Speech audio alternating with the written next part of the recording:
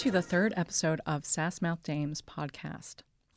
Today I'm talking about Hold Your Man from 1933, starring Jean Harlow, Dorothy Burgess, Clark Gable, and Teresa Harris, directed by Sam Wood with a script by Anita Luce.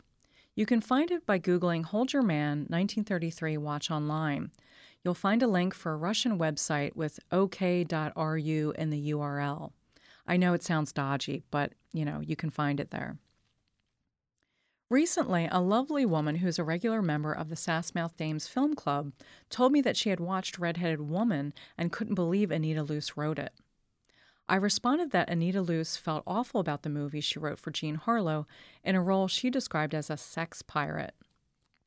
The picture made a bundle for MGM, even though it isn't very good. I blame Irving Thalberg's meddling with the plot. He wanted audiences to laugh at Harlow's character rather than laugh with her. Red-Headed Woman rates as one of Harlow's roles where, as Molly Haskell puts it, she's no friend to her own sex. And that's why it doesn't hold up. But Anita Luce wrote 5 scripts for Jean Harlow. They were a dynamite team.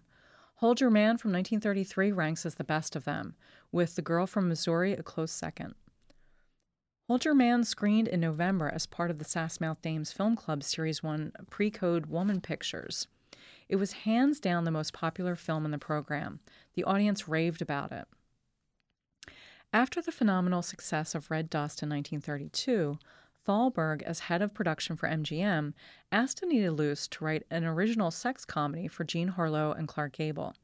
That was a really big deal. Studios preferred to adapt scripts from stories, novels, and plays because they felt it was less risky since there was an identifiable audience. His invitation was a testament to the faith he had in her talent as a writer. She was an international sensation once she published Gentlemen Prefer Blondes in 1925, a serialized magazine feature turned to novel that made her $1 million between publication and the stock market crash in 1929. Unfortunately, her deadbeat husband squandered her fortune on bad investments, hence her contract at MGM. Anita was 43 when she started her second career as a Hollywood scriptwriter. She had an earlier run writing for The Silence, which began when she was 24 years old.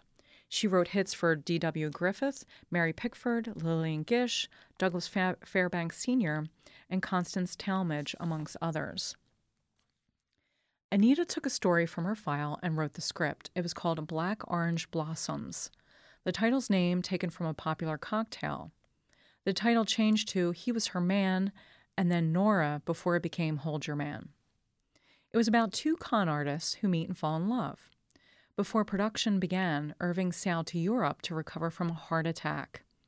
That left Louis B. Mayer in charge of the project. David Sten's biography, Bombshell, The Life and Death of Jean Harlow, reports that Mayer objected to the title.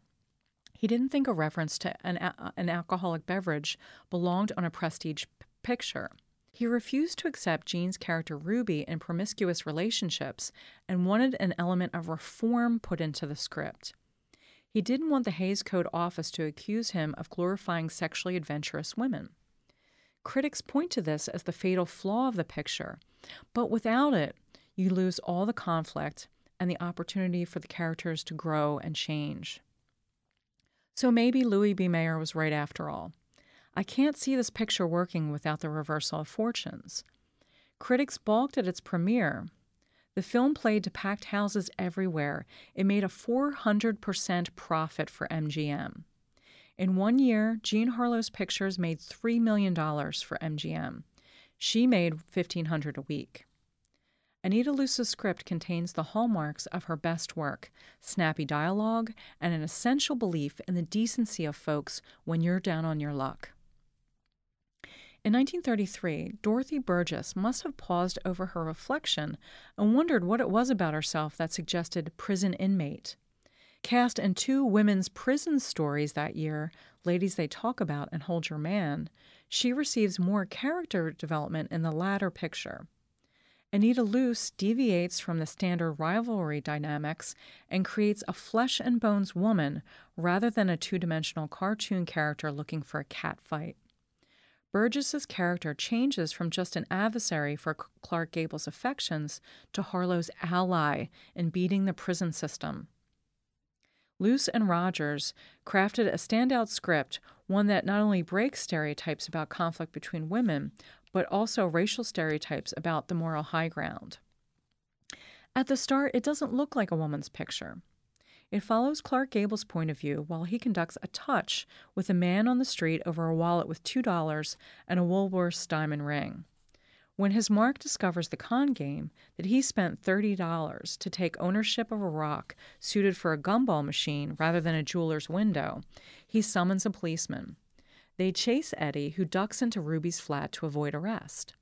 Ruby covers for him and introduces Gable as her husband once he's covered with soap bubbles in her bathtub. Eddie observes photograph studio portraits dedicated to Ruby from the men in the Navy, boxing ring, and firehouse. Like many men, he makes assumptions about a woman based on how she pays her bills. Harlow recognizes Eddie's game because she plays the same racket.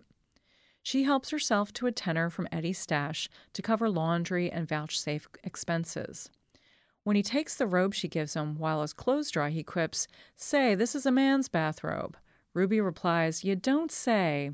Ain't you the bright little thing?" Harlow shines next to Gable's dim bulb con artist.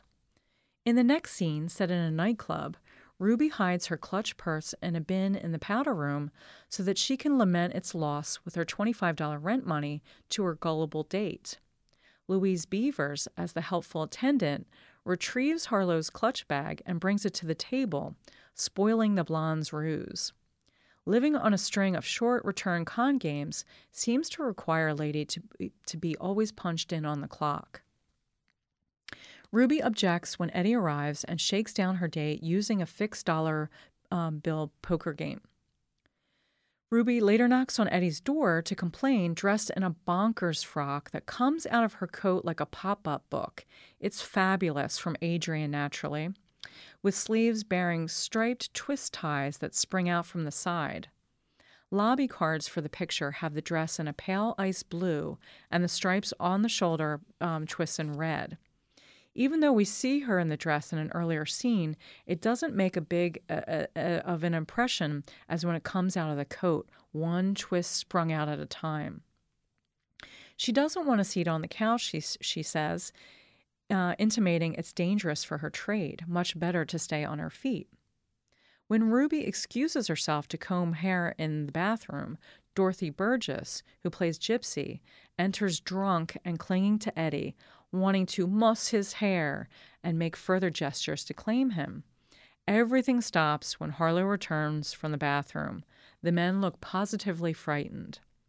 Gypsy reels around the room, unsteady from drink, demanding to know who Ruby is, as the platinum blonde replies, "The Queen of Sheba." Gypsy attempts to hit Ruby.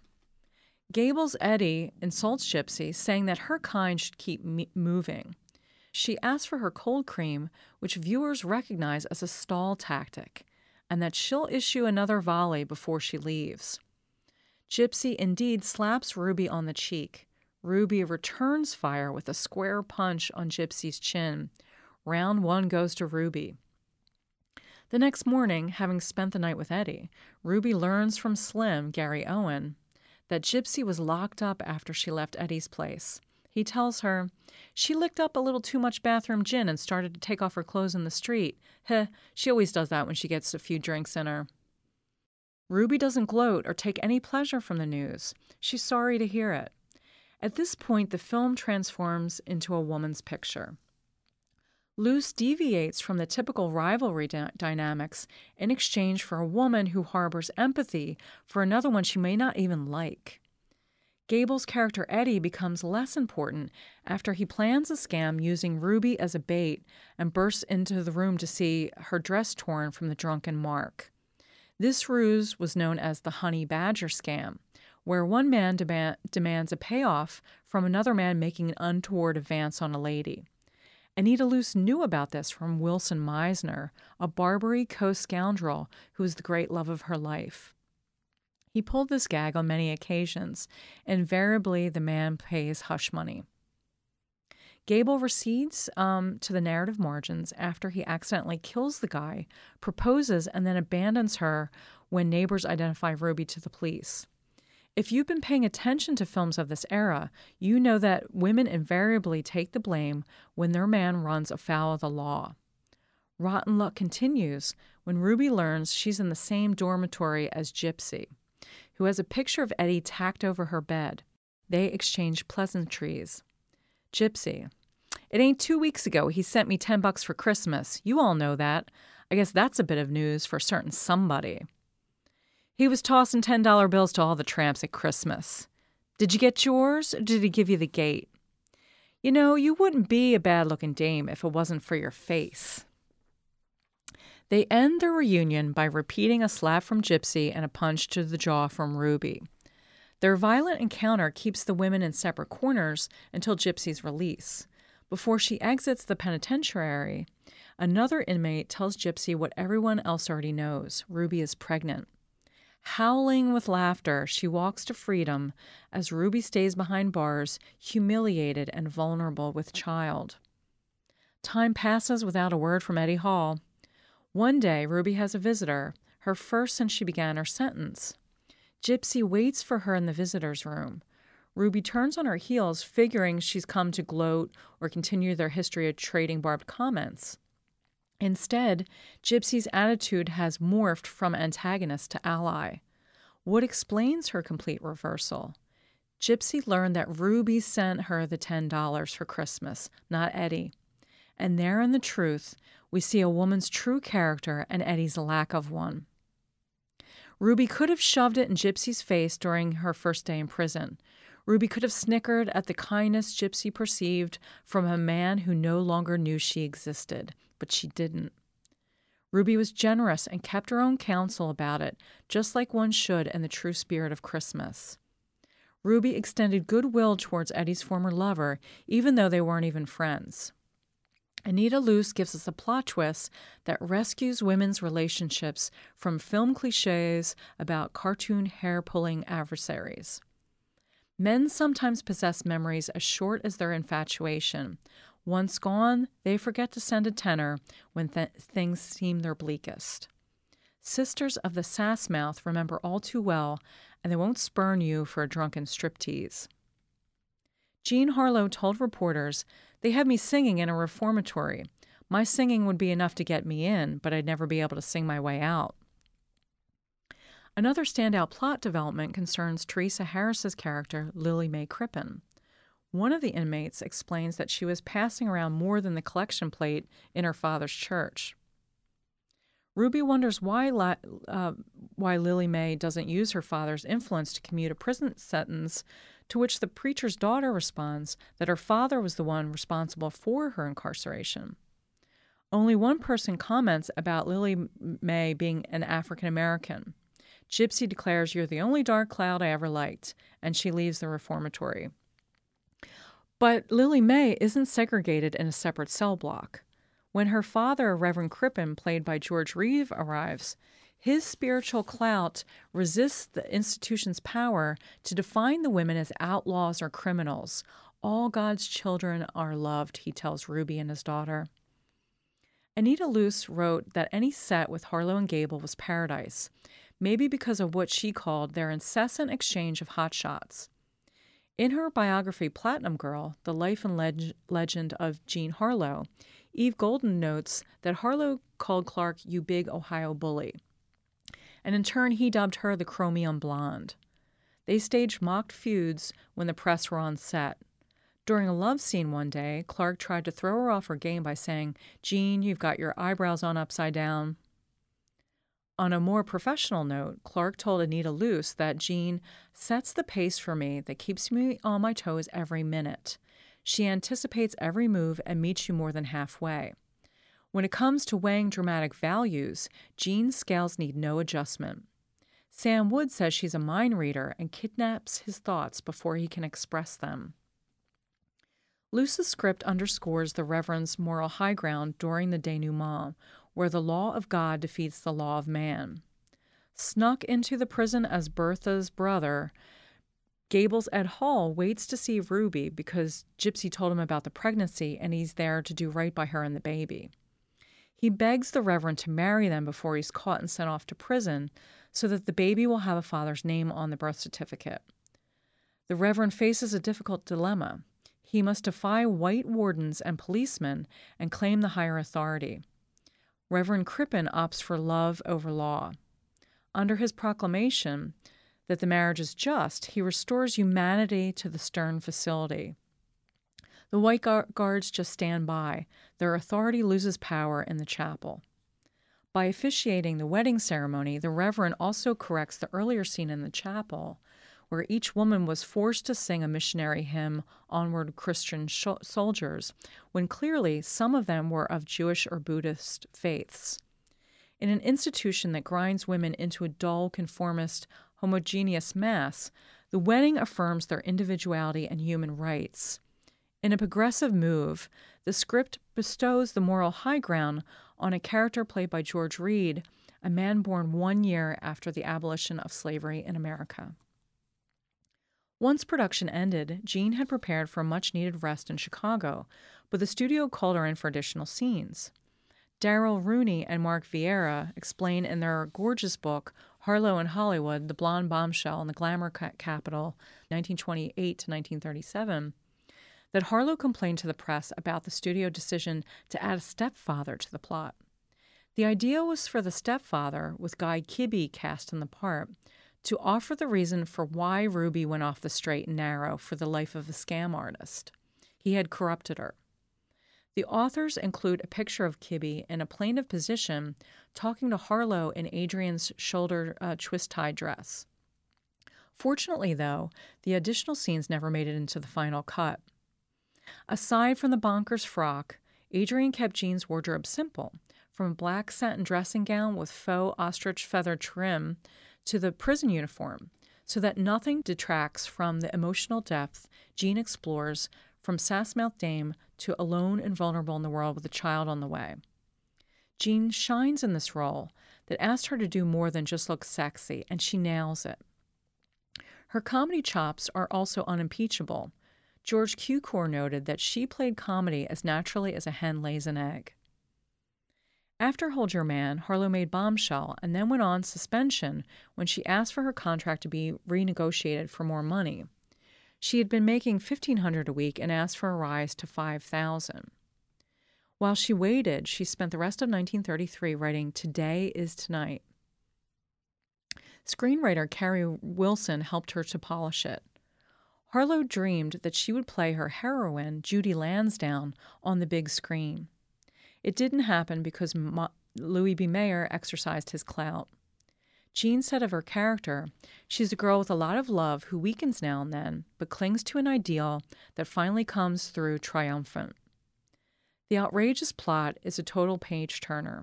The dialogue is snappy and crackles with the juicy colloquialisms of her era.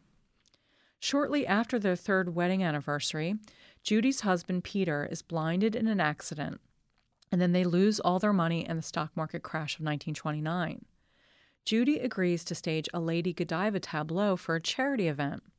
She receives a mysterious letter the next morning from a man who wants to pay her $200 to restage the scene every Saturday night in a hot nightclub. She convinces her husband that day is night and night is day so that he won't know what she's up to. Along the way, she has a hot affair with Peter's best friend and her former beau, Bill Reynolds. The novel wasn't published in Jean's short lifetime. When she died in 1937 at the age of 26, her mother inherited the rights. When her mother died, she left it to a friend who later sold it to publishers in 1965. Copies are hard to find and quite expensive, but grab one if you can. Don't believe David Sten or anyone else who claims that Jean didn't write this. It's Harlow line by line on every page. I'll leave you with 3 brief excerpts from Today is Tonight. The first scene takes place at the society party before Judy agrees to stage Lady Godiva. The second is when she gets the nightclub job offer. And the third takes place when the best friend and future lover Bill sees her act in the nightclub. "Ah," said a triumphant voice. "I didn't know when I've heard such good news. Judy having worse luck is a delightful change for the better. She's always had too much of everything. Sally Everett had stepped in front of Peggy, her manner challenging, while she made sure that her smile completely belied the tang of her words. "Hello, Sally," said Judy, and relished the thought of disarranging the blonde coiffure, which, she reluctantly admitted, was entirely new, much smarter than her own, and which she would copy immediately. Peggy furtively made a face at Judy, conveying the idea that there was a slight distasteful odor about Mrs. Everett, and headed for the bar. Sally lifted an appraising finger to the shoulder strap of Judy's gown. It had slipped. "Is that dress meant to be that way?" she cooed sweetly, her eyes outrageously large. "Is it meant to slip all the way down? Quite by accident, of course. Because if it is, I wish you'd tell me just when it's going to fall off. I don't want to miss the show." Judy couldn't resist the temptation. She saw that they were quite alone at the end of the room. With a quick movement of both hands, she flipped the narrow ribbons from her shoulders and pulled down the smart little dress, which cost her $300 before. "That'll give you something to really talk about, Sally," she said smoothly. "I didn't know that breasts were such a treat to you." The frock was back in place, and Judy's face was serene and triumphant before Sally could fully comprehend the depth of the insult. "Thanks for the buggy ride," she rejoined nastily. Mr. Wolfson's office would have been impressive to anybody but Judy, familiar with the luxurious quarters with which Wall Streeters surrounded themselves before the autumn of 1929 had literally shaken the pictures from the walls by an earthquake more devastating in its effect on humanity than any Japanese cataclysm. The pictures on these walls were photographs of theatrical personalities, inscribed in an almost domestic familiarity with greetings from the subjects thereof. She studied the photographs as she waited for the slim, cool, and well-dressed secretary to take her name beyond the door marked private. She realized that until now her education had been sadly neglected. She had never known there was such a thing as white ink. Most of these pictorial likenesses were inscribed slavishly in white ink on the black lower right-hand corner of the bad photographs which the theatrical business persisted in using to exploit otherwise its romantic headliners. Mr. Wolfson turned out to be a person of intelligence, with a shrewd face and straightforward eyes. Judy knew that he was successfully auditing her costume.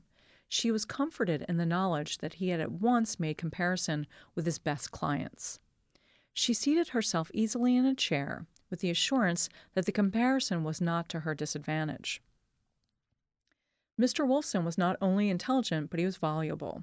"You're a very beautiful young woman," he said without prelude. "You've got personality in carloads.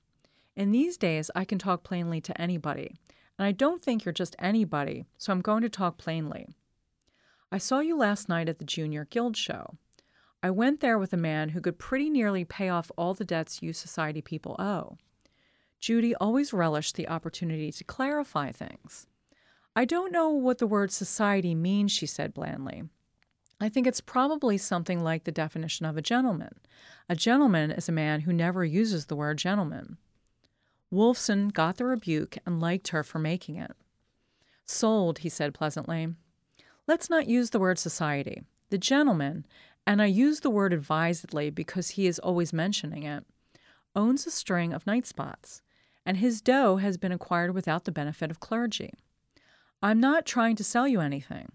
If I talk your language at all, it's because I'm married to a girl who went to the same school you did, and they went wrong when she married me. I'll talk Turkey if not English. I want to collect 10%, my usual and legal commission, and I'm not always legal. Of 200 perfectly good round dollars, I can get you each and every Saturday night for doing that Lady Godiva splash in the Club Heron. Do I get a reaction? The Club Heron has charged you $1.75 for a bottle of ginger ale a good many times, or I don't know my onions."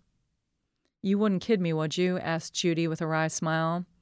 "There's a catch to it somewhere. I happen to know a lad from California who walked into the Club Heron one night and had 3 bottles of ginger ale and woke up the next morning married to a girl he thought he'd seen in the floor show. She was still working there in the show the next night. I know because he was still plastered and took us there. She had 32-inch hips and a 38-inch bust, if I am any judge of what we humorously call bosoms. She got $50 a week for being just so nude that I could measure her to the last quarter inch. $50 a week for thus decorating the world in what, and my husband taught me about horses in harness, could well be described as a surcingle. So what do you want of me? He looked at her approvingly. It's a racket, he said. For 6 weeks, the joint will advertise they've got a society girl giving her all. Whether or not you explode any of the cash customers doesn't matter. Personally, I think you're quite a dish, and so does the gentleman who's going to slip you the 2 yards. I thought you said 2 yards and a half, Judy remarked innocently. My error, insisted Wolfson. But of course there's only one thing my man insists on. I know, Judy said brightly. He wants to powder me himself. Sorry, you've been reading the newspapers. If this bird even so much as buys an art magazine, a 98-pound redhead keeps him awake all night, and I mean awake. I said this was a racket, but rackets are also a business. What's the catch? Demanded Judy. You've got to wear a mask, Wolfson said reluctantly. Judy wanted to laugh out loud. Instead, she probed the niceties of the situation further. I wouldn't think of it, she said boldly. Her heart was hungry despite the insanity of it all.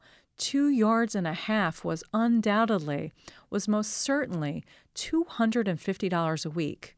I wouldn't think of working in a nightclub. Wilson lifted his hand in complete understanding of her banality. Sure, he comforted her, and I'll even let you pick out the horse. Bill felt himself even more ridiculously conspicuous when he was placed at the ringside table to find himself occupying only one of the 6 chairs surrounding it. He surveyed dispassionately the girls who wriggled themselves about the floor in a pattern designed to bring their charms as close as possible to the encircling table of observers. Nor was he honestly dispassionate, for his single thought was of entire disbelief. He recalled without humor the drunken man who feverishly begged to know if anyone were seeing the same thing he saw. It could not be that these girls were real, alive, lovely young girls so freely exposing themselves, and, if the gods of Bali were potent gods, each of these neophytes must have prayed well for that heavenly boon which produces the prayed-for physical inclinations, may they point to the northeast and the northwest. One of them reminded Bill of Sally. It was the flat, smooth area of flesh beneath her armpit. Sally was always exposing and exploiting this particular charm. He dismissed the dancing girl with the same honest lack of interest he had permitted her to sense only an hour before. The lights went out, the curtains closed, shutting off the semi-stage from the dance floor proper. With audible rattle of pulleys, the rhinestone monogram draperies drew back. Before him was, in artificial perspective, the replica of a street which must be England of many years ago. A girl on a white horse seemed to be at the far end of that street, and yet was not there at all in reality. Before the succession of illusions had brought the actual Lady Godiva on the very real white horse to the center of the stage, Bill knew that it was Judy. This was the answer to the 1,001 questions he had been asking himself ever since, a week ago, he had sensed an incoherent evasion in Judy's daily reports to him. He squinted his eyes to focus them on Lady Godiva's left ankle. A thin, crisp shadow betrayed to him that the anklet of small pearls was in place. Better than any man save Peter, Bill knew that Judy would never take that anklet off. It was there. So the masked lady was Judy. The straying fringe of spotlight lifted Bill out of his fantasia into recognizable reality in Judy's eyes and consciousness. By the time she got back to her dressing room, she had formulated the note to send him to ask his mercy and understanding. A note from Bill awaited her. On the back of a half-menu card, the words nervously loose and doubly indented, in the reverse of the gold embossing, Bill had written, "I'll be waiting for you." Suddenly, she felt horribly ashamed. I never thought of Bill the way I'm thinking of him now. I never thought that I'd feel this way about Bill, seeing me in the silly getup. It isn't that he saw me without any clothes on. He saw me this way in the guild show. It's that anybody can see me like this by paying to get in, and I don't like to think of Bill knowing that. Bill's going to give me the devil. Bill, dear Bill, help me. Thanks very much for sticking with me for episode 3. Join me for episode 4 when I'll be talking about Joan Crawford in Torch Song from 1953. Thanks very much. I got an island in the Pacific, and everything about it is terrific.